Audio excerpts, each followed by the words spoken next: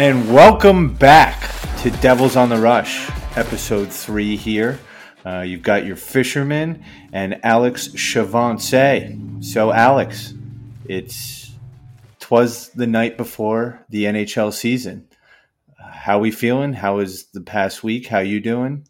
Give us your thoughts. Yeah, so it's been a busy week for me, just like on a personal level too, but also with hockey stuff. And we just got the roster release 10 minutes before we sat down and record this or whatever. So, going to be plenty to talk about on this episode. Yeah, hot off the press. We have a full episode for everyone. We'll give our thoughts on the final preseason games. Then we'll dive deep into the final roster, some interesting choices made by the organization. Then we'll get into some line projections. And then we'll dive deep into some individual player expectations, predictions, then team projections, and then we will finish the episode off with what I think might be a fan favorite, some bold predictions for the season. Knowing Alex for a long time now, he always comes prepared with the bold predictions. So looking forward to that, and stay tuned. So let's get right into it. Alex, since the last time we talked, there was 2 preseason games. We had the Bruins and Was it the Islanders, I believe, right? believe it was the Islanders. Yeah, Yep. on Thursday, So it was the Islanders. yeah, the Islanders was a less than NHL caliber roster, but the Bruins game looked to be more of a NHL ready roster. So give us your thoughts on those last 2 games. Yeah, so I guess we'll start with the Islanders game. Like you said, there wasn't much. They didn't play many of their NHLs. That game was a lot of, prospects kind of just looking for their last shot to make or leave a last impression to make the NHL roster. That game, I guess the biggest takeaway for me was that Mackenzie Blackwood that actually didn't play that well against the Islanders. I thought it was kind of a rough game for him. But he was also playing in front of a pretty watered down lineup. I'm not really sure what to make of it because he was solid in about the 30 minutes he played against the Bruins the following game.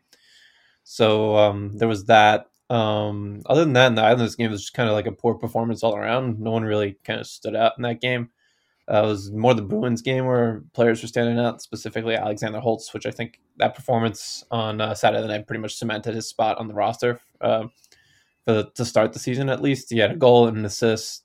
He looked pretty comfortable for the most part with Hughes and Palat. The assist was pretty nice. It was from behind the goal line, right to Hughes in a high danger area, and Hughes just put that in on a one timer, easy. Ullmark had no chance of stopping it. And then they look like an NHL, the team that will make noise, or at least won't be an easy out this year in that Bruins game since they started most of their NHL players in that game. And Vanacek and Blackwood split duties in net, and I thought both of them played pretty well for the most part. So it was a lot of promising things, I think, in that game to close out the preseason, which is good considering we got our first game here this a few days from now. Definitely. And back to the Holtz point, I think we saw that pass in many different variations throughout the preseason. He set up Hughes, I believe, in the Islanders game, the first Islanders game, with a similar pass. And then it just seems to be a theme for Holtz. I guess he worked on it over the summer, was his board play, and his vision is really coming through with finding Jack in the slot. Kudos to Jack for, being in the right place. But, Holtz definitely made a great impression in that final game. And even in the Islanders game where he was not with Jack and Palat, he still, he didn't record a point, I don't believe, but his underlying metrics were still very encouraging. And I thought he had a really strong outing to make a case for the big club. Yeah, and that Bruins game just, kind of pretty much built on what he had done the rest of the preseason. He solidified that spot. And I mean, based on the line combinations that Ruff has used throughout the preseason, I would be pretty surprised if Holtz isn't starting that first game against the Flyers on Thursday with Hughes and Palat. So that was good to see because I think the one maybe gripe fans kind of had this offseason was that Devils didn't get like a high-end score. Sure, they added Palat and Eric Halla, but those guys, they're more like second, third line production. There wasn't like a Gaudreau or Kachuk, obviously. And I'm not saying Holtz is going to be either one of those guys, especially as a rookie. But if he can like pot an extra like 20 to 25 goals and around 50 points this season, especially since you figure he's probably going to be playing somewhere in the top six with Hischier and Hughes more often than not, that'd be a really huge lift to the Devils' top six and their scoring at 5-on-5. Yeah, I think just playing on a line with Hughes alone, just through osmosis, if you will, you're Yeah. getting points, right? You're Yeah. just getting secondary, primary apples, and even that spectacular move Hughes had coming into the Bruins zone the other night. There was a lucky bounce that ended up with the puck on Holtz's stick, but Hughes just looks outrageous, looks even better than last year. So really excited to see what he can put up. And, we'll touch on it later this episode, what we expect from him, and maybe he'll sneak into one of our bold predictions. But yeah, all signs look great for Holtz. Another person that, I thought was going to have a better game and final two games was Jesper Boquist. I think they really wanted to give him that shot of really standing out, which I thought they did. They put him, I believe, as a top line center for that Islanders game. Yeah. And I just didn't see it. I just didn't see him driving the play like I thought he might be able to. I don't know. What did you think? Yeah, so that Islanders game, he definitely didn't play well. He was on a line with Holtz and Zetterlund, and they just couldn't really generate much for the most part. But I thought he actually did play pretty well against the Bruins in a fourth line role on the wing this time. He had a couple shots on goal, and he knocked the puck off Mike Riley's stick and created a chance off the rush. And you kind of wonder if maybe the Bruins saw that. We're like, oh, Mike Riley, we're going to put you on waivers. I'm sure there's other events that led to it, but that didn't help his case for sure. I thought that kind of performance probably saved Boquist's spot on the roster. If he hadn't played well against the Bruins, I think it would have been possible that they might have waived him ahead of today's deadline. So it's good that they kept him. I would think even when Nico Hischier comes back that he's going to be on the roster as an extra forward at worst. So we'll see what happens there. But he definitely saved his roster status with that game against the Bruins. I thought he played pretty well on the wing too, which was nice. Definitely. Now let's get into the roster. Hot off the press, as you mentioned, it was dropped about 15 minutes ago before we started recording. Definitely some surprises there.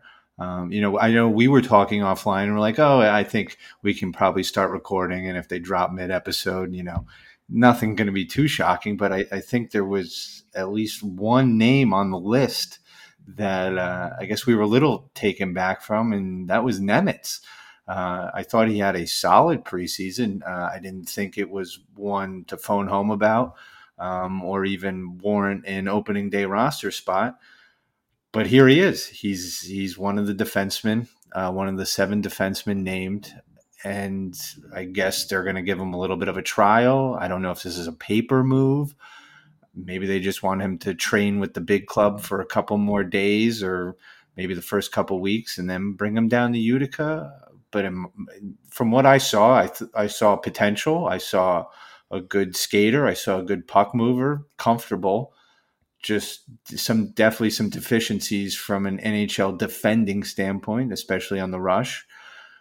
Alex, what do you think? What's your thoughts on Simon Nemec? Yeah, so this morning I tweeted, or this afternoon, like when the waiver wire got active, I was like, oh, and there are no other Devils on waivers today, so probably shouldn't be too many surprises with the roster, but here we are, and we got a pretty big surprise. I was really surprised to see Nemitz make the initial roster. I just didn't think he had like a good enough preseason to even warrant being on the team, especially over Kevin Ball. I don't understand the move really, especially since he's a right-handed defenseman and the Devils have Marino, Severson, and Hamilton on the right side. So I'm not really sure where Nemitz is going to play to start the season if they keep him on the roster for a little bit here. Kevin Ball had a fantastic preseason, and I'm kind of at a loss of words for why he's not on the roster because he made his case. Like you said, maybe this is some weird paper move that we're not sure about, and there's some like weird CBA provision that we don't know about that for Nemit's benefits for him better to be on the roster for a couple days. I have no idea, but it's just really weird. I wasn't expecting it. Maybe Kevin Ball will get called back up before the game on Thursday. I have no idea, but it was definitely a weird move. I'm going to write about it after this a little bit for the hockey writers. I just don't really get it. I thought even Kevin Ball should probably be playing on opening night alongside Marino or Severson on the third pair, whichever Lindy Ruff decides to go with as their third pair defenseman on the right side. But it was definitely shocking. I didn't see that coming, and I don't know. Maybe we'll get some clarity on it in the next day or two. But it was definitely a surprise. Huge surprise in my eyes. I thought Kevin Ball was phenomenal this preseason. I thought he put in the work in the offseason. He displayed his physicality. He displayed his calmness on the puck. He was winning all the battles in the defensive zone, in the corners, everything you would want from a big-bodied defenseman. And to see him not make the opening day roster is a little bit disappointing. I would love to be a fly on the wall with that conversation with Fitz. To your point, maybe it's some paper move or we don't know, and he's back up tomorrow or the next day. But I believe Amanda or Ryan reported that he has been assigned to Utica. Yeah. He didn't have to pass through waivers, so that's one less concern, because I'm pretty sure if he did have to pass through waivers, another team would snatch him up with this preseason. Oh yeah, 100%. It's baffling, but in Fitz we trust, right, Alex? Yeah, for sure. And I definitely trust in him, but I just don't understand the reasoning for it. Maybe they, like you said, they want him to practice with the NHL club for a little bit, because I think the Comets season starts maybe a week later than the Devils. I got to look that up. I don't think the AHL season starts right at the same time as the NHL. Then maybe that's one reason I could think of. Look that up when I'm writing my article later tonight. That would make sense, and get him some more practice time with the NHL club before getting him down to AHL. And if that's the case, then Ball would probably miss maybe 2 or 3 games or something like that. Maybe they figure, Brendan Smith is probably going to start on the third pair. So why don't we have Ball playing Utica for a little bit? We'll have Nemitz get some practice time here, and then when the AHL season starts, we kind of flip them and Kevin Ball comes up. I don't know. I'm just kind of spitballing here, whatever comes to my mind first right now, because it's definitely a weird decision. But other than that, I thought there weren't really. I think everything else was pretty straightforward with the Devils roster. Bernier went on LTIR, and then Thompson and Hischier were on IR retroactive to their injury dates, which none of that was a surprise. But they gave us one stunner to talk about. At least there's that, I guess. Definitely. And to your point with Nico and Tice on the IR, I think it's important to note they can be activated at any time. Right. That's why I said retroactively to their injuries, which is, I think they said in the articles September 26th for Nico and the 29th for Thompson. Correct. So they can come off anytime. Exactly. I'm the eternal optimist, as Alex will tell you. So I still believe Nico will be there Thursday night in Philadelphia. I will be in attendance. So if you do see me, come please say hi, even though none of you know who I am. But do please come say hi. We'll be in attendance on Thursday. Now to some other roster moves. We saw Andreas Johnsson and Mason Geertsen get waived as well. Let's go first with Andreas Johnsson. Alex, thoughts? Yeah, so I'm not too surprised by that move. He just didn't really have a good preseason at all, especially when you compare him to some of the other bubble players like Tomas Tatar. Really just earned that. He earned that spot, his spot on the roster for this season. He had 4 goals, and his 5-and-5 numbers were really fantastic this preseason. And you figure he's probably going to play somewhere in the second and third lines. He can kind of play anywhere in the top 9, whereas Johnsson didn't really show that during the preseason. And you could even kind of sense that at the end of last season when the Devils were just kind of hit with the injury bug. But Johnsson was either playing in fourth-line minutes or was even a healthy scratch. It kind of just felt like he fell out of favor with Lindy Ruff. He's still with the roster right now. And that's one thing. When Nico Hischier, whenever they activate him from IR, it's possible that they, I guess, move Johnsson to Utica. He wouldn't have to go on waivers again since they just put him on waivers on Friday. They have 30 days where he's doesn't have waiver status. So that's one possibility, but I'm not surprised by the move. Just with Zetterlund and Holtz making the team too, and then you're going to have Mercer on the wing whenever Heischer comes back. There just really wasn't a place for Janssen, and of course a healthy Miles Wood too. So he'll be there as an extra forward for the time being. If injuries pop up, you could definitely find someone a lot worse than Janssen to take that role. So that's a good problem to have. But as far as his long-term position with the roster, it's definitely tenuous at best. Yeah, I I think I'm pretty sure Fitz probably tried to find a trade partner, Yeah. couldn't find anything, placed him on waivers, and if he couldn't find a trade partner and no one wanted to claim him on waivers, I guess he's stuck with us for now. But to your point, really underwhelming preseason, didn't really show a lot. I know when we traded for him a couple years back, we always thought it was going to be a nice, top 9 addition, 40 points optimistically per season. And he kind of has produced at that rate, but just hasn't had the impact we thought he would. And with the coming up of Zetterlund and a lot of these wingers really making a name for themselves in the younger core of this team, he just seems to be the odd man out right now. Yeah, and that's just the way things played out. So, it's a tough situation for him, obviously, but you never know when an injury strikes. He could just pop back in. If he pops back in the lineup and produces, he could find his way back in. So we'll see what happens there. Yeah, maybe it's the wake up call he needed. Yeah. Now to a fan favorite, Mason Gearston. I think in the initial players put on waivers, he was not there. And I think there was quite a Twitter uproar in the Devils community. He's a fan favorite in all the wrong ways. I think a lot of Devils fans did not want to see Mason taking another roster spot. He does serve a purpose, and it's a very goonish purpose. And I think the Devils team and fans want to get past the point of having to give a roster spot to someone that's a negative on offense. I don't even think he's a positive on defense. He's just out there as a bodyguard.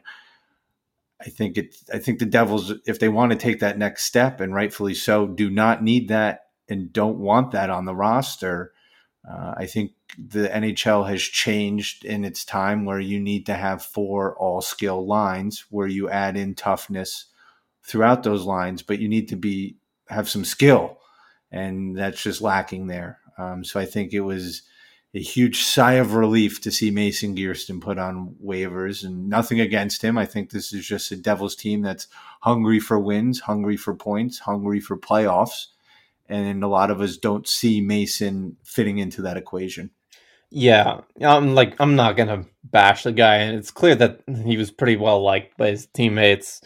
But it's just like his spot on the roster now is just more that the fact that then it's a little similar to what I was talking about before with Janssen. It's just that the Devils has kind of accumulated too much depth up front, where like a player, there's just no place for Geertsen on their roster right now.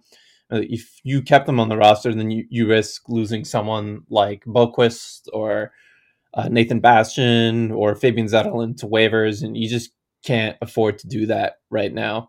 Especially like someone like Zetterlund, even though I was expecting a little bit more from him in the preseason. He had a great season last year in the AHL, and he showed really well in his 15 game stint with the Devils. And he's waivers eligible. You can't afford to put him on waivers because he's someone that would definitely get claimed, especially since his cap is below $1 million. You lose him right away. Same for Boquist. He's been up and down in his Devils career, but the upside, you keep him on the roster as long as you can. They obviously like Nathan Bastian because they reclaimed them off waivers from the Kraken last season, and I'm sure they want to keep him around. He's a good fourth liner. He's got good two-way impacts. He can chip in a goal every once in a while. He's a little physical, and he's a good forechecker too, so you want him on your roster. There just really wasn't a place for Geertsen in this version of the Devils, especially with guys like Mercer and Tatar kind of moving down the lineup now because they had got Palat and Holtz in the top 6. So, it was the only move that Fitz could have made, and I would think that there's going to be points in the season where we see Geertsen get called up, maybe ahead of a Rangers game, where they got Ryan Reeves and stuff like that. They did it last season. I'm not saying that's something they should do, but I could see it. So, I mean, yeah, that was just the way the cards fell this season with the roster they have. Definitely, definitely. Now let's get into some player predictions, some individual expectations, and let's talk about the people that did make the roster. Let's start with goaltending. We have what seems to be a formidable duo in goal with Mackenzie Blackwood and Vitek Vanacek. Alex, let's start with Mac. What do you expect from him? Some individual statistics, some floors, some ceilings. What are your thoughts? So Mac had an interesting preseason. Like I said when we started off this episode, that Islanders game wasn't particularly great at the end of last week, but otherwise he looked pretty good. I think for the most part in the preseason. But I'm not really sure what to expect for him. I definitely expect him to be better than he was last season because he looks healthy. Is he going to be better than Vitek Vanacek? I'd probably say no, but I would think he's going to be at least a league average goaltender, probably even a little bit better. My guess for him this season would be to finish with like around a 908 save percentage with decent numbers at 5-on-5. He's not going to be in the Vezina conversation for sure, but I'm expecting him to be a pretty significant contributor because they're going to at least split the net 50-50 between him and Vanacek unless Vanacek really runs away with the 1A position. But I'm expecting him to be better, and I'm expecting him to be at least an above average goaltender, much like what Vanacek was for the Capitals over the last couple of seasons. So put pen to paper, Alex. Let's hear it. Give me a goals against and give me a save percentage. Man, goals against is tough these days because the offense is going up so much. But I'll say he finishes with like a 265 goals against and 909 save percentage for the season. Okay, let's put it down. Yeah, I should definitely be writing this down. Oh, 265 and what'd you say? 909 save percentage. 909. There we go. All right. Put it in stone. Alex has spoken. Yeah, no, I agree. I think this team goes as far as Mac goes. I think you hit it spot on with goals against and save percentage just above league average. I really have nothing to change there, and you're the expert here, so we'll defer to you on these projections. I'm just along for the ride. All right, Alex. So now let's talk about his goalie tandem partner, Vitek Vanacek. Where do you see him coming in this season? Yeah, so I really liked Vanacek in the preseason. I thought he was the better of the two goalies. But it's tough to say because it looks like they're going to give Blackwood the nod here in the regular season opener just based off how the preseason ended. But I really like what Vanacek did in the preseason. His 5-on-5 numbers were fantastic, much like they were last season with the Washington Capitals. So I got him finishing with above a 910 save percentage first time in his career. I think he'll finish around like a 915, somewhere around there, and maybe, I don't know, say like a 251 goals against average or something like that. I think he's going to be really good for the Devils, and they definitely need someone to be, back up Blackwood in some way or form. He just hasn't had that the last couple of seasons, so he should be really good for this team this season. Yeah, really looking forward to it. He's looked really sharp. His movement's been great. He comes as advertised, if not better. We will see how he does on a new team. The Caps have been a perennial winner, right? They've had good defense in front of them. They've had good play in front of him. So it'll be interesting to see how he does on this team. But let's be honest, Fitz has really reworked this defense. So hopefully it's not a step down for him. And, fingers crossed, maybe it's even a step up. I'm getting a little ambitious there, but we'll see what happens. Yeah. All right. Awesome. Now let's move to the defensive core here. I think the biggest name in this defensive core is Dougie Hamilton. He had a stellar start to last season.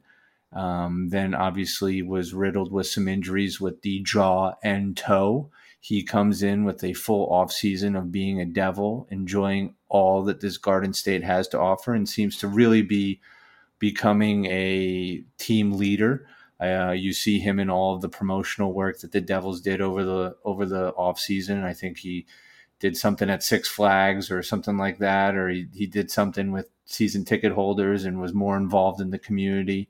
So he really seems to be inserting himself into the Devils community, which you want to see. And, let's be frank, he's getting paid to do it too. It's not like he's on a veteran minimum contract here. So with that being said, what are your expectations for Dougie Hamilton going into this season? Yeah, so definitely a big bounce back season for Dougie. He looked healthy in the preseason, kind of looked like the old Dougie before the broken jaw and the broken toe. I got him poised for probably 50 to 60 points as he was before he joined the Devils with the Hurricanes and even with the Calgary Flames. Top pair minutes alongside Jonas Siegenthaler, I think, for most of the season. I'd be surprised if he wasn't the Devils' leading scorer among their defensemen. I guess maybe Severson, you never know. He's a pretty good point producer. But I would definitely take Hamilton as their leading point producer back there. I'd say maybe 55 points and double-digit goals too. I'd say somewhere around 14, 15 goals probably be a good target for him. Definitely going to be valuable asset for them, especially if they can get their power play in order. Yeah, definitely. I think the addition of Burnett running this power play, I think we have Brunette. seen in Brunette. Sorry, geez, man, long day. Yeah. Brunette.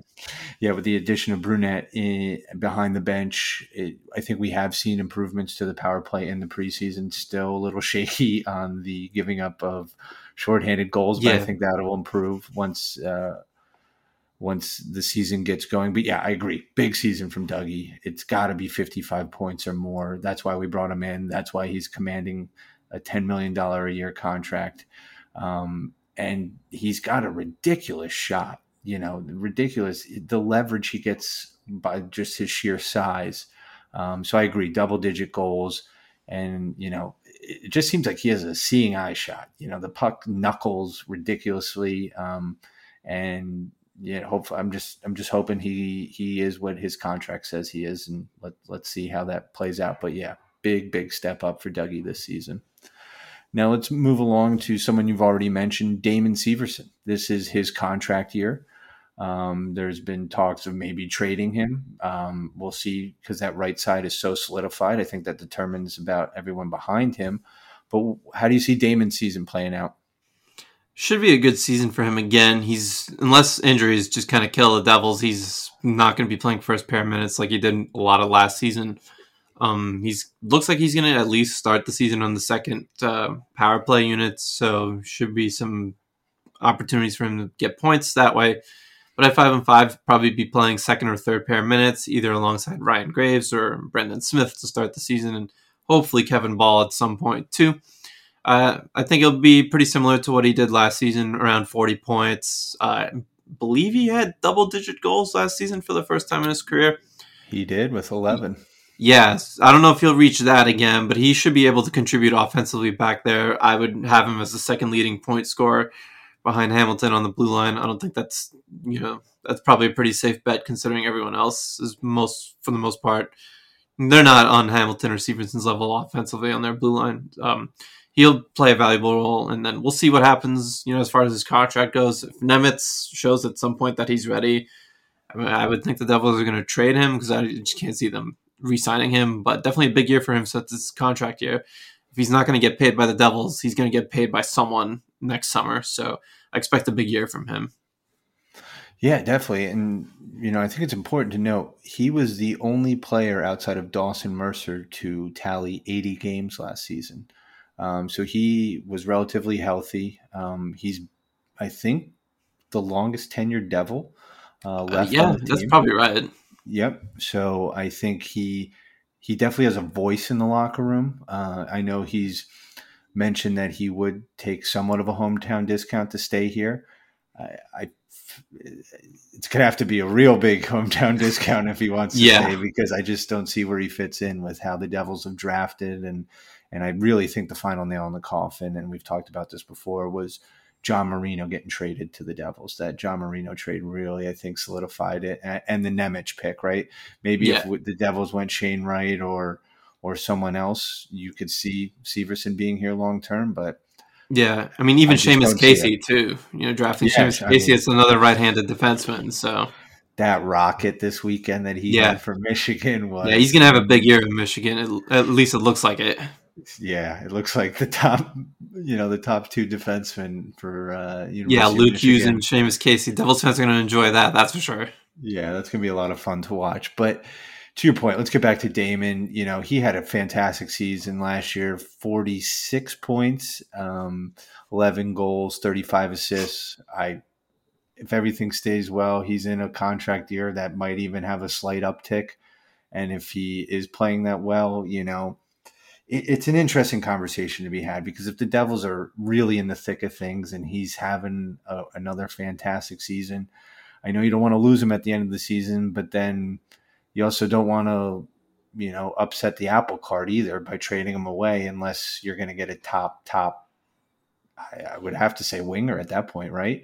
I don't I know. mean, it depends what Nemitz does. Like, if Nemitz shows he's ready to play, just even third pair minutes, I think you kind of just trade him away for whatever. Almost, I don't think the value would be great at that point, because other teams are going to know that when they see Nemitz playing, they're going to know that there's not really a spot for Severson, so they're not going to give up their best assets for him. I mean, if the Devils are in the playoff conversation, I don't think they're going to trade Severson. They just maybe take the chance on losing him as a free agent next year, and then Nemitz, take the spot in 2023. But it's definitely going to be an interesting storyline to watch throughout the season. We'll see what happens. His days could be numbered, and they might not be. We'll just have to see. Yeah, I mean, I kind of disagree though with the not getting anything in return. I feel like Kachuk had the Flames' feet to the fire, no pun intended there, and look at the return they got there. And listen, I'm not saying that Severson's remotely in the same category as Kachuk, but I still think he warrants a first round pick and a prospect. He is a Yeah, top four point getting defenseman who's proven, that he's able to do it season over season. So I think the return is higher than you might be letting on, and he'll probably perform at a really high level considering it's a contract year. So yeah.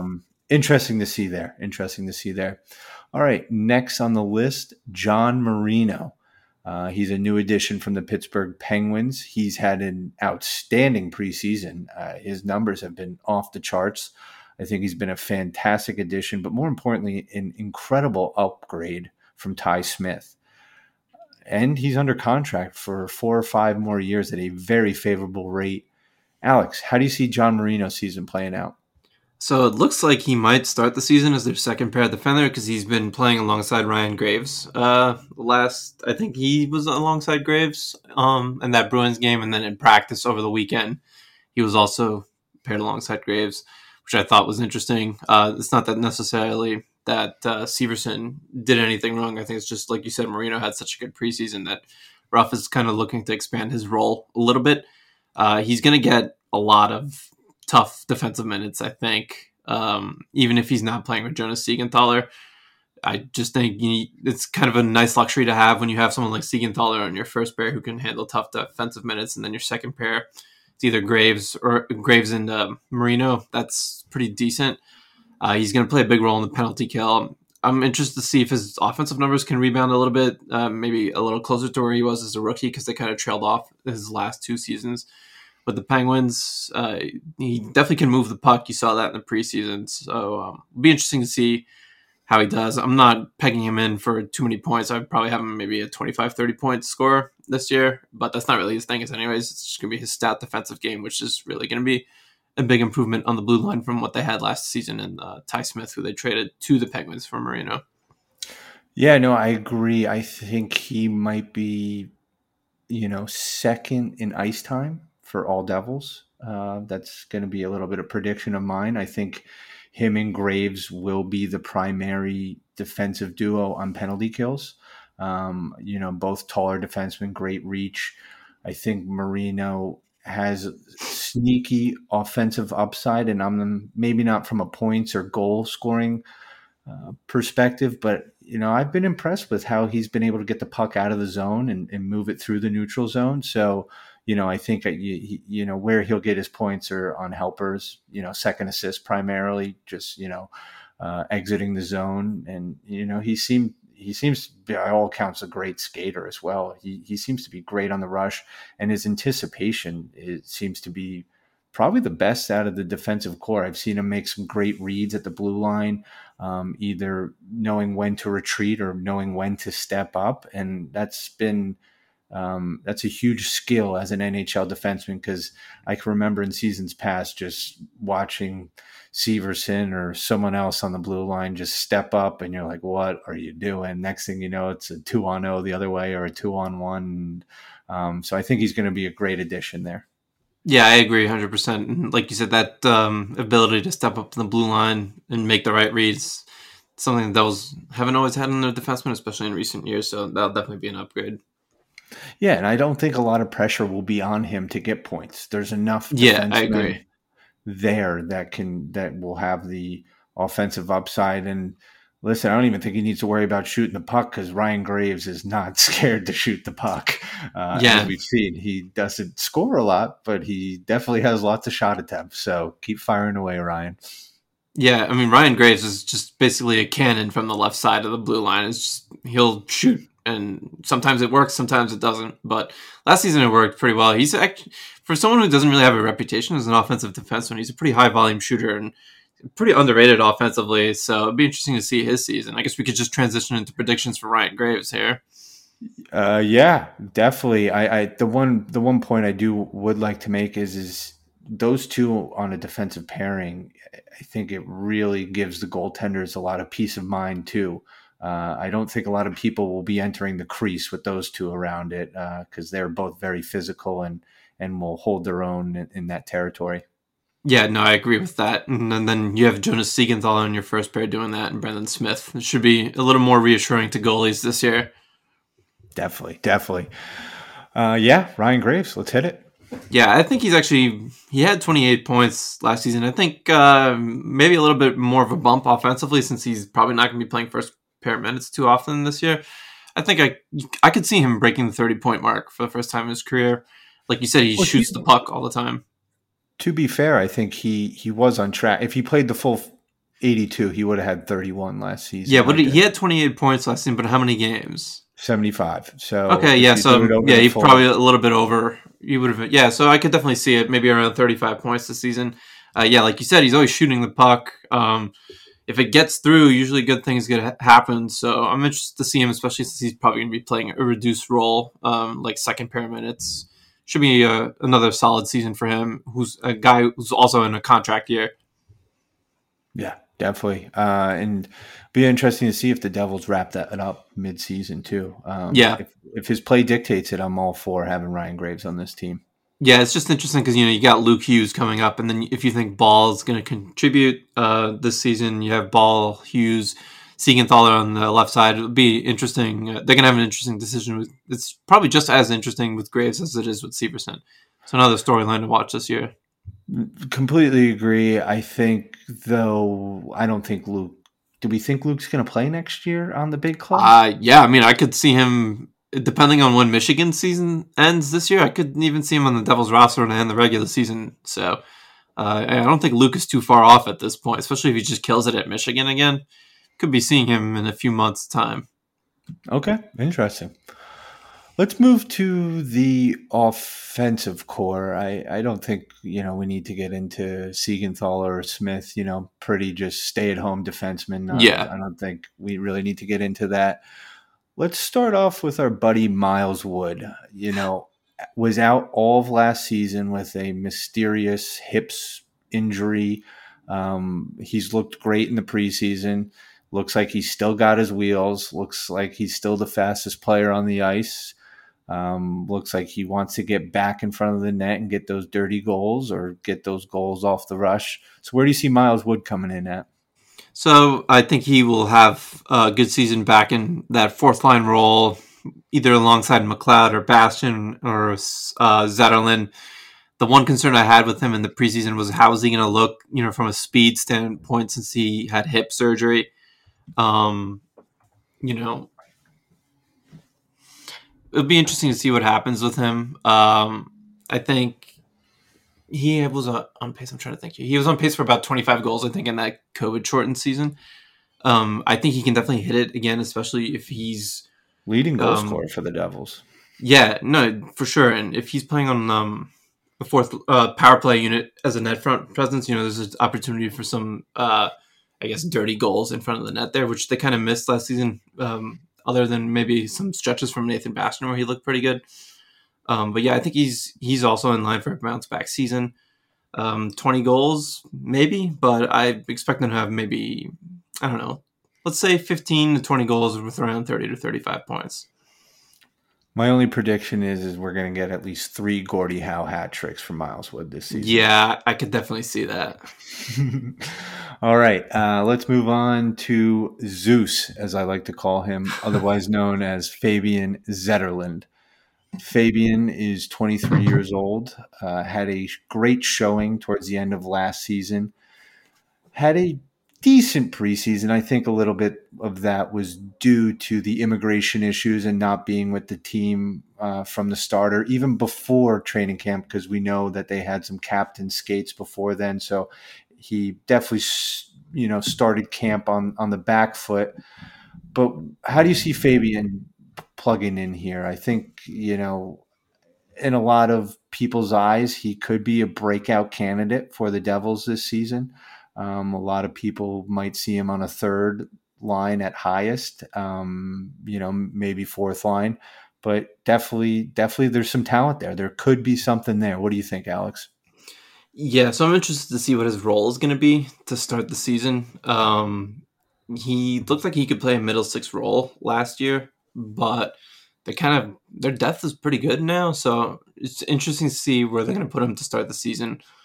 The fourth line's obviously an obvious spot if they don't want to play Bastian right away, but I'm not really sure that's the best fit for him. He seems like he has a little more skill where he could play somewhere in the middle six, at least like maybe a third line role.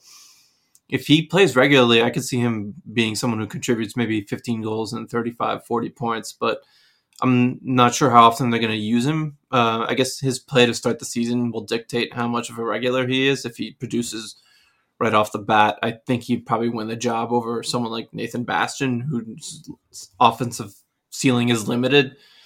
But I'm definitely excited to see him because he looked really good at pretty much every level he played at last season, and the potential is there. He skates well for a guy who's just pretty much jacked out of his mind.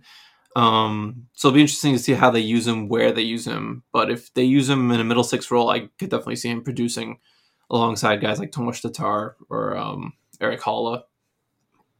Yeah, I think it could be interesting because one could argue that we could almost have 2 third lines here with the offensive depth that this team has, especially at winger now. Once used to be a deficiency. I think we're still lacking at that high end winger talent, but I think from a middle six depth perspective, I think this team's really, really on its way. So, maybe on paper it says fourth line, but it really could be just those 2 lines splitting time. Yeah, I could see that. And, certain situations may dictate, one line playing as a third line and one line is playing as a fourth line. Like, not every line is going to have a good night. So that's a good luxury to have for Ruff too. You just you can allocate your time based on how well a line is playing. If that Wood, McLeod, Zetterlund line is playing well, one game you could use them as a third line and kind of go from there. You take it on like a game to game basis, basically. Yeah, definitely, and I definitely see him. If he really wants to make a name for himself as a PK killer too, right? I think you really earn your place on a team if you put in some good penalty kill minutes. Yeah, and I think that goes a long way with Lindy as well. Yeah, I mean, I could even see him he's not going to crack the first power play unit, but I could see him on the second power play unit too because of his shot. I mean, that's a nice. Holtz is probably going to be on that first power play unit. I could see Zetterlund as, I guess, the shooter on the second unit. So if he's not killing penalties, he could find some value on the second power play unit. That's definitely not out of the realm of possibility. Definitely. All right, let's move on to the kid from Newfoundland, Dawson Mercer. Dawson had a fantastic breakout season as a rookie, a little bit unexpected, if you will.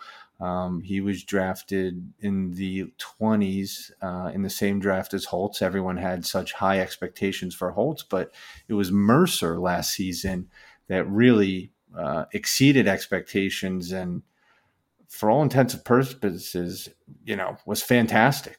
Did everything the team asked for him, was the only player to play 82 games, had 42 points, 17 goals, and 25 assists as a rookie campaign. And I mean, sky's the limit with this kid, right, Alex? Yeah, I think I don't know if breakout's the right word to describe what he's going to do this year, but I definitely think he's going to have a noticeable jump in production.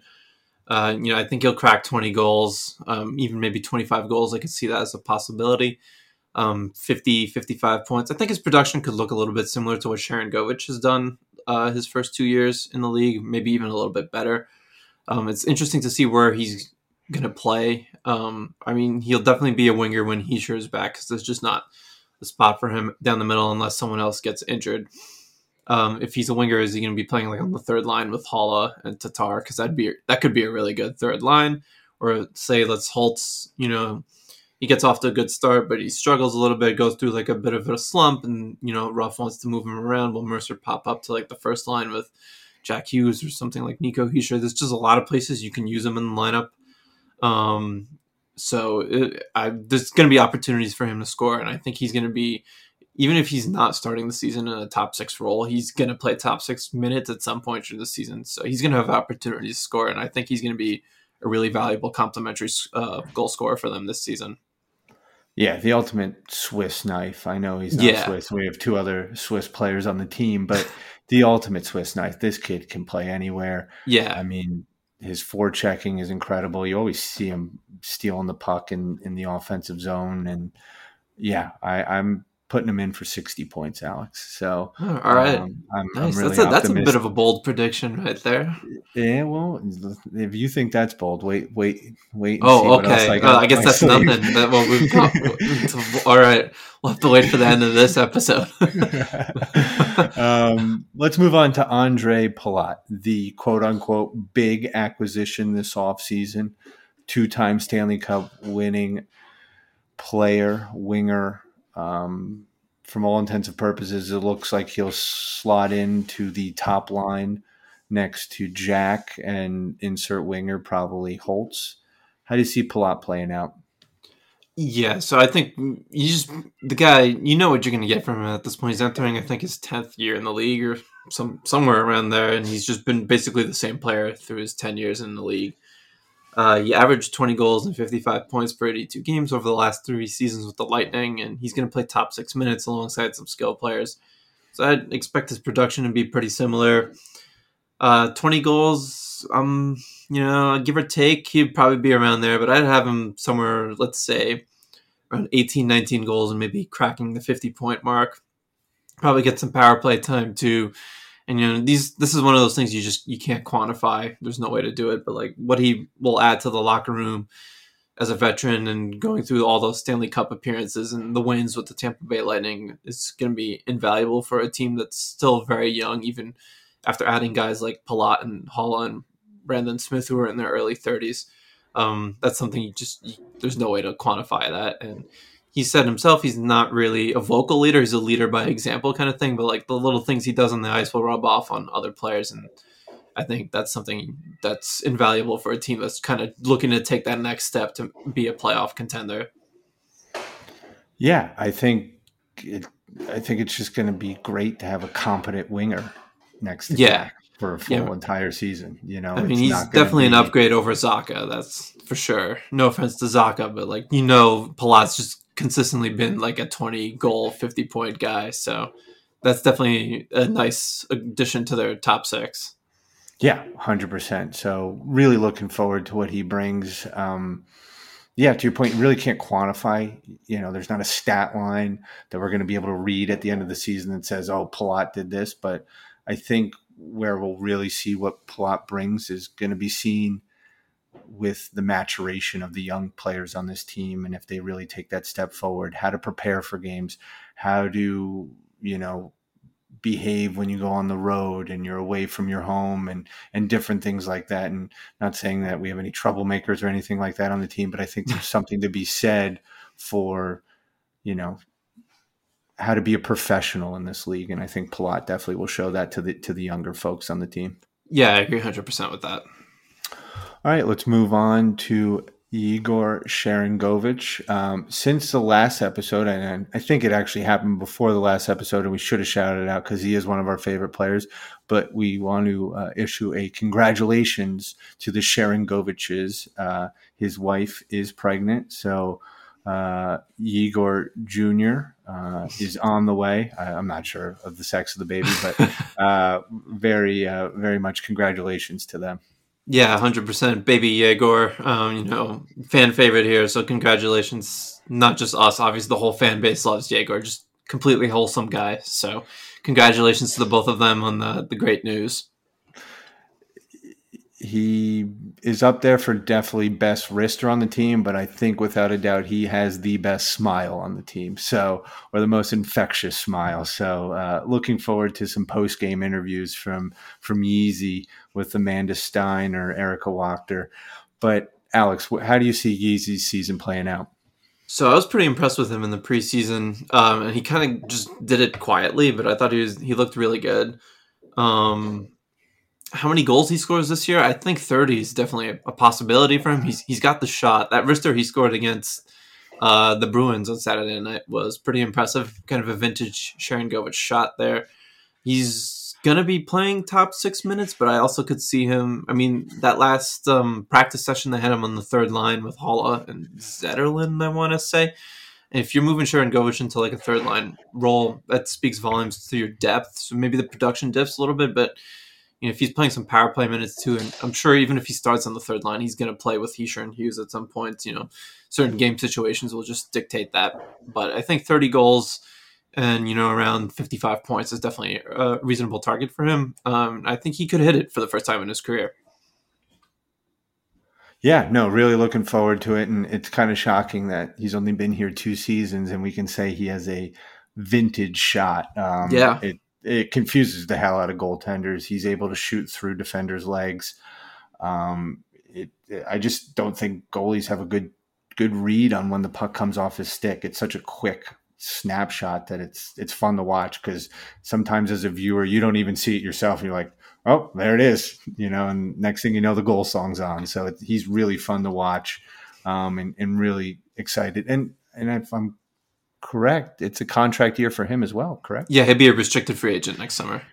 Okay, so I think he's going to want to prove himself. I think he's going to want to establish himself as a 25 to 30 a year goal scorer. So very excited to see what he can bring, and I think he'll slot nicely into the top 6. Yep, I agree with that. All right, let's move down the list to Alexander the Great, and let's be honest here. The Devils are all in on Alexander the Great. They even posted something on Twitter. We ride at dawn with Alexander's face on a painting of Alexander the Great. So let's hear it. What are your expectations for the number 7 overall pick from 2 years ago? So he definitely looked like an improved player in the preseason. His on-ice stats were pretty good, but I was, like we had talked about in the beginning of the show, I was kind of impressed with some of the improvements he made in his board play, and he looked quicker in transition for sure. We already know about the shot, but his playmaking, even though I had thought as a prospect it was even pretty underrated, he kind of showed that in the preseason that his playmaking was pretty good. So it's not going to just be about him, ripping his shot. He's going to be able to set up his line mates for goals. I don't think he's probably not going to be a play driver, but I mean, if he's playing with Hughes and Hischier, that doesn't really matter. It's just get the puck in the back of the net and put some offense up. I'm interested to see what his totals are going to look like by the end of the season. If he really sticks with Hughes, I think he can put up some pretty significant totals, but I'm going to play it a little conservative here and say his production kind of looks similar to Sharangovich's in his first 2 years. So maybe we're talking like 25 goals and 50 points or something like that. But the potential is definitely higher. And if he really gels with Hughes, especially as the season goes on, I could see some 30 goal, 60 point kind of stuff. Yeah, I completely agree, Alex. I think Colts is going to, have a great season. I think I think he's definitely going to have 25 goals. I think that's going to be a minimum if he's going to stay up and have an impact. And I think, to, to piggyback off a conversation we had about Palat, I think Palat's going to have a huge influence on him. I think Palat could be a big mentor for him and how to become an NHL player, an everyday NHL player. Palat's been on teams with supreme skill, and I think Palat could really have that influence on him, and how to prepare for NHL games, how to make it through an 82 game season. So I think that's going to be huge, and yeah, Holtz. This is make it or break it for him, really. Frankly, I don't think we want to see Holtz turn into another Zaka. I think Holtz can definitely has the shot and the playmaking ability. I think he just needs to do it consistently, and I think they're going to give him every opportunity to do so. Yeah, I agree with that. And like you said, I think Palat, obviously the off the ice stuff will be huge for Holtz too, but I think on the ice, Palat's a really good playmaker. He can get him the puck in scoring situations. So he'll definitely help if that line has chemistry and they don't get broken up. Yeah, 100%. All right, let's move on to another fan favorite and a huge breakout season last year. I think we all knew it was in the tank, just hadn't seen it consistently. But if he played a full 82 game season, he was on pace for 79 points, 28 goals, 51 assists. Jesper Bratt, how do you see his season playing out? So I'm pretty much thinking it's going to play out the way it did last year. No reason to believe it won't. I don't think he's just going to suddenly turn into a 50-point scorer again unless he has like some really poor injury luck or shooting luck or something like that. But yeah, I mean, it's a contract year for him again. Obviously, everyone knows that he only signed a 1 year kind of prove it deal this summer. And if he proves it, I'm pretty sure the Devils will just give him a blank check and be like, oh, write out your number. Here you go. So big year for him. He's going to have a top 6 role. I thought he had a good preseason too, so didn't really see any signs of some regression coming.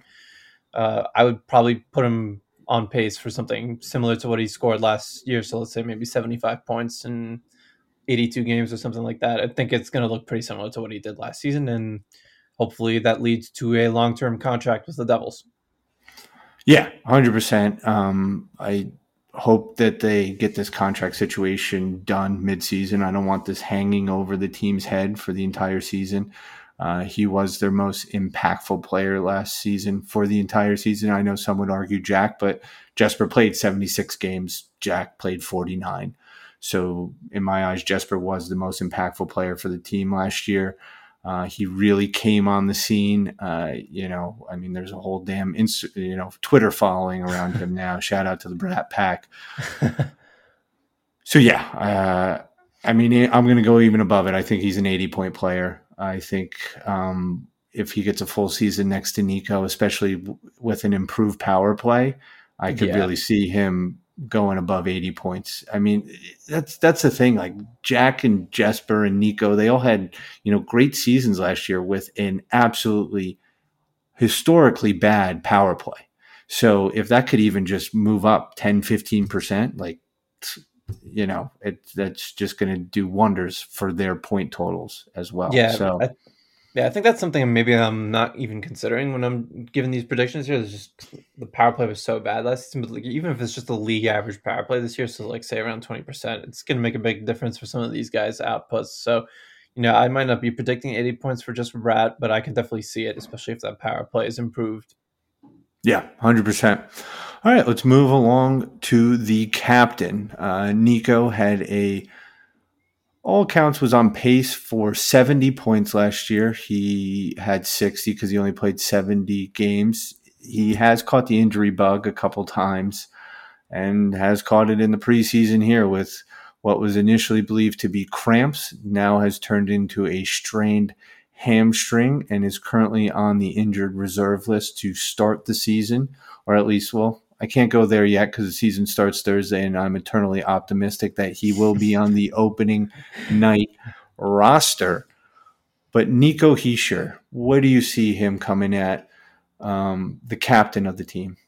So he's going to have good line mates again, probably just for Bratt from most of the season because those guys have just had chemistry together since they came into the league. What was that, in 2017-18? So I would think he's going to be his primary line mate for a lot of the season. I mean, people do question Nico Heischer's health a little bit, and I understand where they're coming from. But the injuries he dealt with during the COVID shortened season were more just kind of fluke injuries. If I remember right, the offseason injury he had was someone like stepped on his leg while he was skating in Switzerland or something like that. I'm not 100% sure, but if I remember right, that's what it was.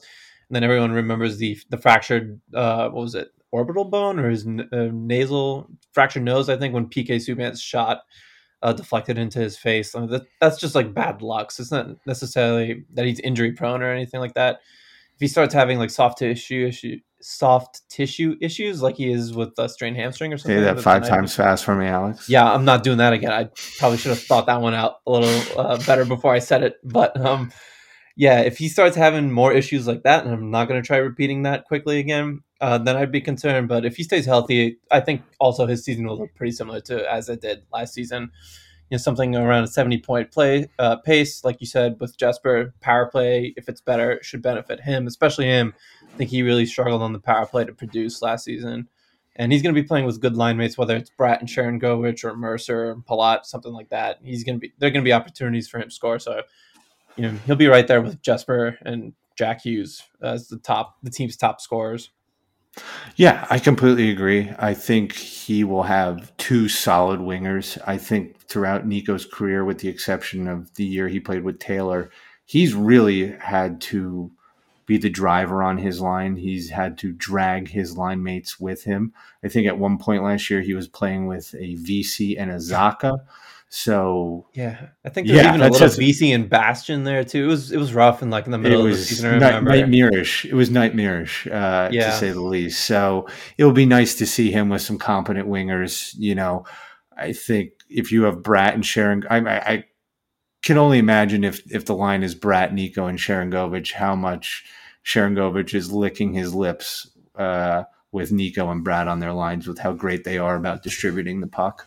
Yeah, I mean, if Sharon Govich is with Hischier and Bratt as like his most common line mates this season, then I would definitely bet on him potting 30 goals for the first time in his career. That's just like the ideal situation for him. Unless I guess he's with Jack Hughes, but even then, Hischier and Bratt, he'll definitely benefit from that. There's no doubt about that. 100%, 100%. All right, and let's move to the last player I have on our list for today, the one and only Jack Hughes. Yes. Now, Jack had in his breakout season last year, he only played 49 games, but in those 49 games, he had 26 goals, 30 assists, totaling for 56 points in a full 82-game season that would have put him at 94 points. Alex, where do you see Jack finishing this season? So definitely big season for Jack. The injuries he had last season were just more bad luck than anything. Jeremy Lauzon puts a hard hit on him. He falls awkwardly on his shoulder. Nothing you're going to do about that. And then the Oliver Wahlstrom hit was just kind of unfortunate timing. 2 guys kind of just ran into each other. There was nothing malicious about it. And, ended his season. But if he stays healthy... I don't believe that, but...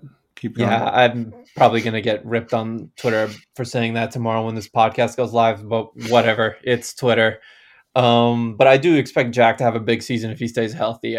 He's over a point per game. As I think if you're saying under point per game, I think that's being way too conservative for him. I'd definitely say if he stays healthy, 90 to 100 points is in the discussion for him. No doubt about it, especially if the power play is improved. Like I said, for Nico, he's going to be the Devils' leading scorer. I think people will finally start realizing him around the league, just not Devils fans, because Devils fans know how good he is already. But if he stays healthy and he puts up like 95-something points, people around the league are going to start taking notice of him. I think Devils fans are ready to erect a statue. So I think, Devils fans are very excited about what Jack can bring. But I think there's pockets of true NHL fandom that know Jack's the guy. Jack has it. Jack has it in him. I think it's 95 plus this season for him. I think he's going to be outrageous. He, if not Jesper, he's the second best skater. I mean, I think it's up for grabs between those two. Jack is he dances on the ice. It is just magical what he can do with the puck. Really excited to see what he can do for this season. Um, Fingers crossed it's a healthy one, and we can really see what his full potential brings. Yeah. I mean, there's obviously Blackwood, but if Blackwood struggles just a little bit and Vanacek is really good and Jack Hughes just dominates, I'm not sure how much it'll matter. I think, if the Devils are winning, people will definitely take notice of him, especially if they make the playoffs. So, yeah, I'm excited to see what he can do this year. I think it's going to be a really, really big year for him. And just to think he's only 21 years old right now. So, this could be some of his prime hockey coming up the next few years. Yeah, definitely. It's going to be a really exciting time. All right, let's move on to overall team projections. Let's start with line projections. Alex, how do you see the top four lines? I think the defensive pairing we really don't need to get into. I think it's pretty much Yeah. set outside of the bottom pairing where we might see a rotation of players of Smith, I guess Nemec now, and Ball. But let's move to the forwards. How do you see let's start with the top line and work our way down. Yeah, so we kind of even hinted at this a little bit beforehand, but I think to start the season, we're going to see Palat, Hughes, and Holtz. It's just that they've played basically the whole preseason together, so I don't see any reason why you would break it up now. At least give them a little bit of a run here to start the regular season. They look good in the preseason, so why not? Especially, I think, right now for where Holtz is going to be to start the season, playing him with Hughes is probably the best fit. So, yeah, that should be. I guess that's probably the easiest guess for the first line to start the season. Yeah, I have no changes to that. I completely agree. Let's let the water start flowing on that H2O line. Yeah, I see what you did. It took me a second to realize what you were Oh, doing. I've got Yeah. bad puns for Oh, days, oh Alex. man, dude, I'm terrible with puns. Also, I don't do it on Twitter all the time, but yeah, I've got some horrible dad puns as well. All right, let's move down to the second line. How do you see that shaking out? So if Heacher doesn't start the season, I think Mercer will be centering it. Well, for all With intents and purposes, let's go with a full season outlook here. How do you okay, see? yeah, Yeah, how do you see that yeah. playing So out? second This is line, the yeah for all of our listeners. We are assuming Nico is healthy, playing on a regular basis. Maybe if he misses the first game, fine. Let's look to the Red Wings game. How do you see that second line looking yeah. out? All right, so second line, assuming that Heacher is healthy, based on how they did practice on Sunday, I wouldn't be surprised if we saw Tatar get a shot with Heischer to start the season on the second line. So I'll go with Tatar, Heischer, and Bratt. They have good history about it. Todd Cordell wrote about it in his piece for Infernal Access this morning. So yeah, I could see Tatar, Heischer, and Bratt start. And Tatar had a great preseason, so why not? So yeah, let's go with that to start the season for the second All right, line. yeah, I'm gonna disagree with you there, Alex. It's good we get a little disagreement. It can't always be agreeing here. So Exactly. So I think it's going to be Nico, Sharangovich, and Bratt. I yeah, I can see think that that too. brings you incredible offensive upside.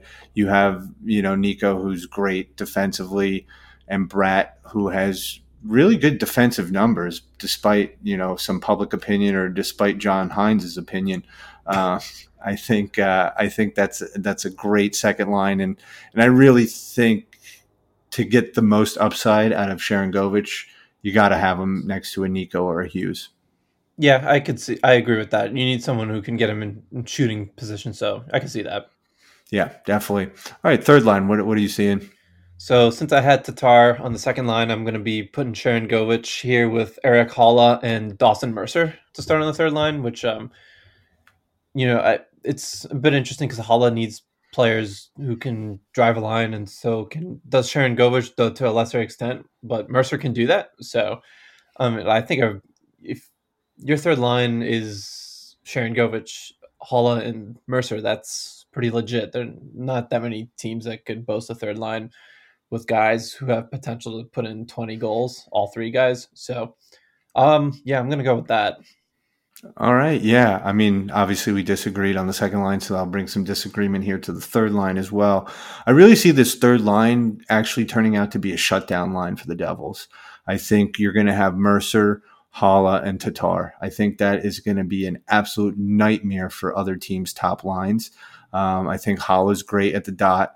Mercer is just a pain in the butt to play against. I can really see him getting other team skins under other teams' skin. His skating ability, the way he tracks the puck, the way he can forecheck, and same with Tatar. I think Tatar's really hungry for this season. I think he's playing for a contract as well. So, not to say that this line has an offensive upside as well. Mercer can score, Tatar can score, and Hala can hold his own. So I really see this third line being very pivotal for the Devils. Yeah, and that's a good third line. If that ends up being the third line too, I'd have no issues with that.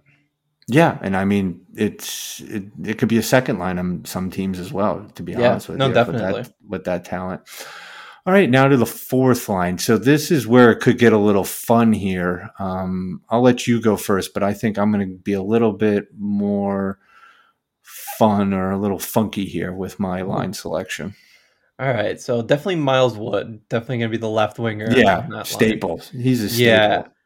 on the right wing, I think I would start Zetterlund there, but I could see them starting Bastion too. But I'm gonna go with Zetterlund. So you have Wood on Zetterlund on the wing, and then Absolute man rockets on the wings there. I yeah, mean, geez, Zetterlund and Wood walking into a bar together. Hide your wives. yeah. Good luck there. I mean, you just might as well give up at that point. Honestly, just hand them over. But yeah, I think the centers thing there is interesting. McLeod's going to start the season until there's a resolution with the Hockey Canada investigation. So I'm going to go with him as the center. So we'll go with Wood, McLeod, and Zetterlund as your fourth line to start. So I agree with your wingers. I think Wood and Zetterlund are definitely locked in for wingers on the Yeah. fourth line. I think I know You, where you're going with center here. I have an idea, but I'll let you say we'll, it. all right, we'll see. Yeah. I think they bring speed, they bring physicality, and they also bring offensive upside. Wood's been known to score above 20 goals. I think Zetterlund has the capability of doing that with the shot he has. And then down the middle, I'm going to go with our boy Nathan Bastian. I Yeah, that's where I think, thought you were going. yeah, I just think if you make this a hard fourth line, and I think Bastian brings that physicality. He's got decent hands in front of the net. He can hold his own. I'll be interesting to see what his percentages in the dot look like over an extended period of time. But he's played center before. Yeah. Um, I don't think this team has the reliance on McLeod winning faceoffs like it once did in the past. And God help us if that's still the case, because I can't be watching McLeod come in for a defensive zone faceoff and then shipping them off the ice as soon as they get the puck out of the zone, because that was just so annoying to watch and so disjointed. So yeah, I really see this as a, maybe it's not that opening night. I'll admit that, but I could really see this being the fourth line that settles in. Yeah, I mean, they did try Bastion in a preseason game at center. I forget which one it was, but they did give him a look there. So they're definitely thinking, a bit long term here if they need someone to step in that fourth line center role with, whatever happens with McLeod. They're definitely thinking that with Bastion. So I like it. I think it's fun. I actually hope we get to see it at some point because there's definitely potential there if Bastion can handle the center role the way he needs to. Oh, that could be a hell of a line, because Yeah. they'll outskate people, they'll knock people on their ass, and they'll actually score a few goals. Yeah, no, there's a little bit of everything on that line. So yeah, as a fourth line, I think that's kind of what you want: a little bit of everything and some physicality as well. All right, now to the point of the show that I think a lot of people are eagerly waiting for. Not for my opinion, but yours, Alex. How does the team finish? Where in the standings? You can give me a couple point totals if you'd like. Just give me 1 second. I'm going to pull up all the predictions that a number of the sites had, or any of these analytics sites. So fans had the Devils with 86. Vegas odds have them with 88. Bullsink Bot had them with 73. They must have been drunk. The Athletic has them with 92. Jay Fresh with 93. Evolving Hockey with 97. To be fair, they might be drunk too. Money Puck, 97. Top Down Hockey, 92. 538, 79. Oh, terrible outfit there at 538. Just kidding, but I definitely disagree with that. And then Hockey Viz at 88. So there's a little bit of room here. It's not all consistent. Some have them as the perennial losers that they've been. Some have them as just missing the playoffs. Some have them on the verge of playoffs, and some have them, would probably be a top 3 in the division if they were to get 97 points or close to it. Alex, where do you see them coming in? Yeah, so I think the predictions that I have them at 97 points might be a little bit. I think they might be a little bit too high on the Devils. I mean, I could see it, but that's not where I would predict them. And then at the same time, on the other end of things, yeah, if you're predicting the Devils to finish below 80 points, I don't really think that's legit either. I'd have them probably finishing somewhere around 90 to 95 points, probably closer to 90. I think they'll be in the playoff mix for sure in the Metropolitan Division. Whether they get in, I don't know. It's kind of tough to say. The top teams in the Metropolitan Division are still pretty good. The Caps, the Pens. I need an answer, Alex. Playoffs or no playoffs? I'd have to say no playoffs, but I think they'll be right there, a couple points short. I have them finishing probably with like 92 points, somewhere around there. But I'd be happy to be wrong about that. I could definitely see them making the playoffs, especially if their goaltending is better than we expected to, and their power play is better because I think at 5-5 they're going to have the scoring. That's not really going to be an issue, and I think their defense is definitely going to be improved at 5-5 too. It's really just kind of hoping you get the goaltending you need and some improvement on special teams, specifically the power play. But they're going to be there. That roster is like there's no excuse anymore. They're good enough to be competitive. So for me, I have them at 92 points, probably 5th in the division, but just outside of the playoffs. Maybe they're lucky and the Atlantic isn't as good as we expect it to be. They can make it there, but I wouldn't bet on that. So they should be good, though. I think people will enjoy watching them this season. I don't think people are going to be pulling their hair out more often than not. It should be a competitive, fun season to watch, and the roster is definitely good enough where it should be like that.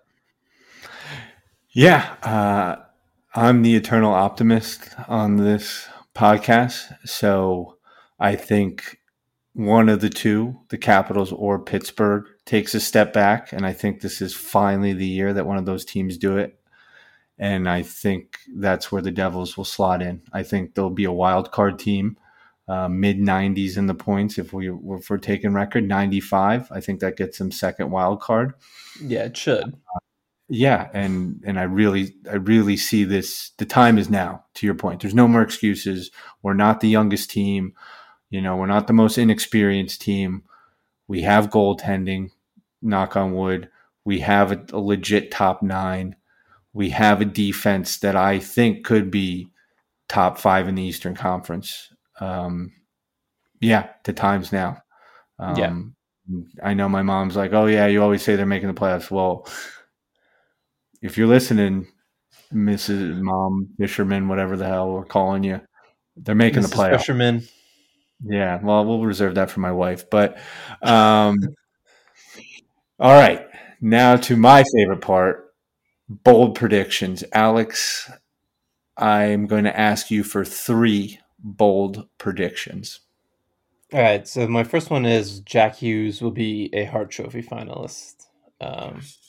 You son of a gun! All right, was that one of yours too? Yeah. Yep. All right. Keep so going. Hey, that's good. All right, fine. We both agree. That's one bold prediction we'll both agree on. Yep. Yeah. So I could definitely see it. Like I talked about. They would have to make the playoffs for him to be there, right? Yeah, 100%. I agree with that. They would have. Yeah. If he's going to be a Hart finalist, they're going to have to be in the playoffs. You don't give that to teams that aren't in the playoffs. Yeah, unless you're like Connor McDavid and you have 150 points on a bad team, you just have to give the trophy to the guy because he's so ridiculously good. But yeah, that's one of them. My next one is Vitek Vanacek will become the runaway 1A goalie at some point in the season. I think just based off what he did in the preseason, it wouldn't surprise me at all if that happens. So that's bold prediction number 2. And then the third one, I had a couple I was thinking about, but the one I'm going to go with is John Marino ends up logging the toughest competition among Devils defensemen, even more than Jonas Siegenthaler. I think Ruff is going to really love him, and he's going to use him in defensive situations more often than not. And I think he'll end up playing the hardest defensive minutes of any Devils defenseman this year. All right, fantastic. You heard it here first. Alex Chavanti's 3 bold predictions. You have Jack Hughes being a Hart finalist, Vitek Vanacek being the runaway 1A, and John Marino logging the toughest defensive minutes for the team. All right, so I think we agree both on the Hart. I think that's a bold prediction from both of us. My second one, Nico Hischier, Selke finalist. That's a good one. I hinted at this in a previous pod, but if they're going to be a playoff team, Nico's going to have to have another stellar season, and I think he's got Selke written all over him. So his defensive impacts improved a lot last season, so that's a good one. I like that one. Yeah, I think that's what we hoped for when they drafted him. I think we all knew we weren't getting Austin Matthews, but I think we all thought that it was maybe Patrice Bergeron light. So yeah, Selke finalist. All right. My final bold prediction will be Damon Severson is traded at the deadline for a top 6 winger. Oh, okay. That's a good one too. We talked about that earlier in the podcast, and there's a lot of ways that could go, but that's a good one. Yeah. So I think, honorable mention would be Jesper Bratt is signed to a long 8-year deal before the trade deadline. Okay. Yeah. I don't even know if that's a bold prediction I was going to say, I'm not sure how bold that is. Business as usual. Yeah. Business as usual, but that's why it's on the cutting room floor. So yeah, there we have it. Now, Alex, I think we hit on everything. It's time for some regular season hockey. Alex, why don't you tell everyone where we can find you on the internet? Yeah, so my Twitter handle is AlexC_THW. I'm working on my Devils season preview as we speak. It's going to be a doozy. I'm not even halfway done with it, and I already got close to 2,000 words. So have that up Wednesday morning at the latest. As I mentioned at the beginning of this episode, I'm going to write something pretty short, I would think, on Kevin Ball and Simon Nemetz, unless something came up on Twitter while we were recording this and would explain the whole situation. But I'll have that tomorrow. Also, you can find this podcast on Twitter now. I created an account right before we recorded. It's at NJD_on_the-rush. I tweeted it out on my own personal account, so if you're having trouble finding it, I even pinned that tweet on my account.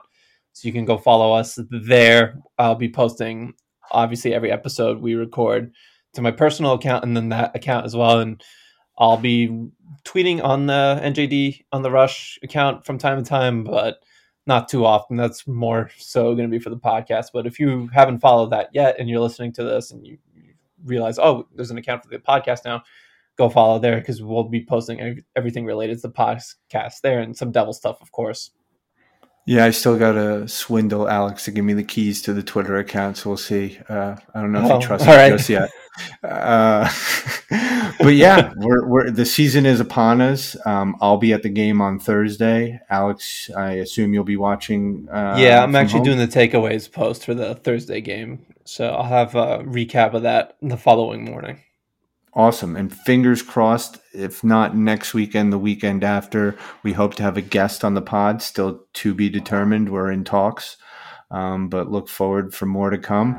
I'm going to do my best to edit and get this out tonight so people can have it on their morning commute tomorrow. But if not, don't hold it against me. I will try and get it out tomorrow. All right, yeah, sounds good. All right. With that, go Devils. Go Devils.